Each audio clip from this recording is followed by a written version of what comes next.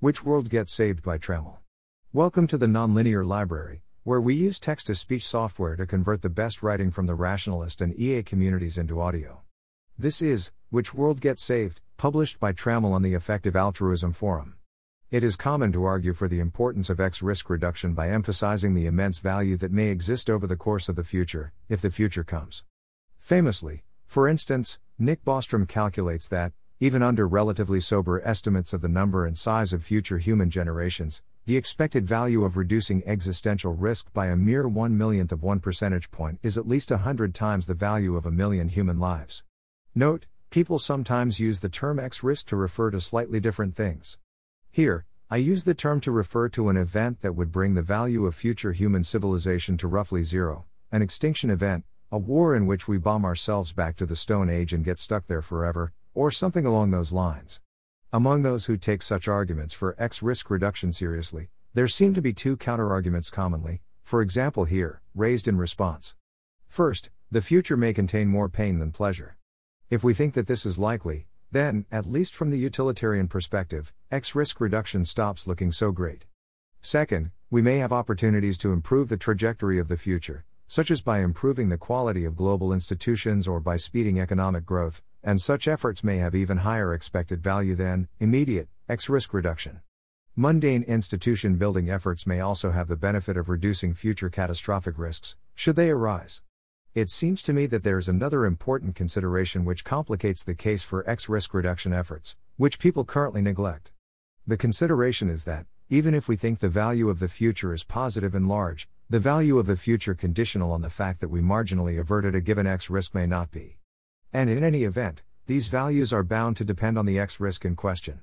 For example, there are things we currently do not know about human psychology, some of which bear on how inclined we are toward peace and cooperation.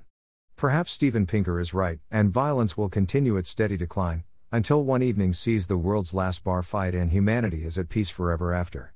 Or perhaps he's wrong, perhaps a certain measure of impulsiveness and anger will always remain, however favorable the environment, and these impulses are bound to crop up periodically in fights and mass tortures and world wars.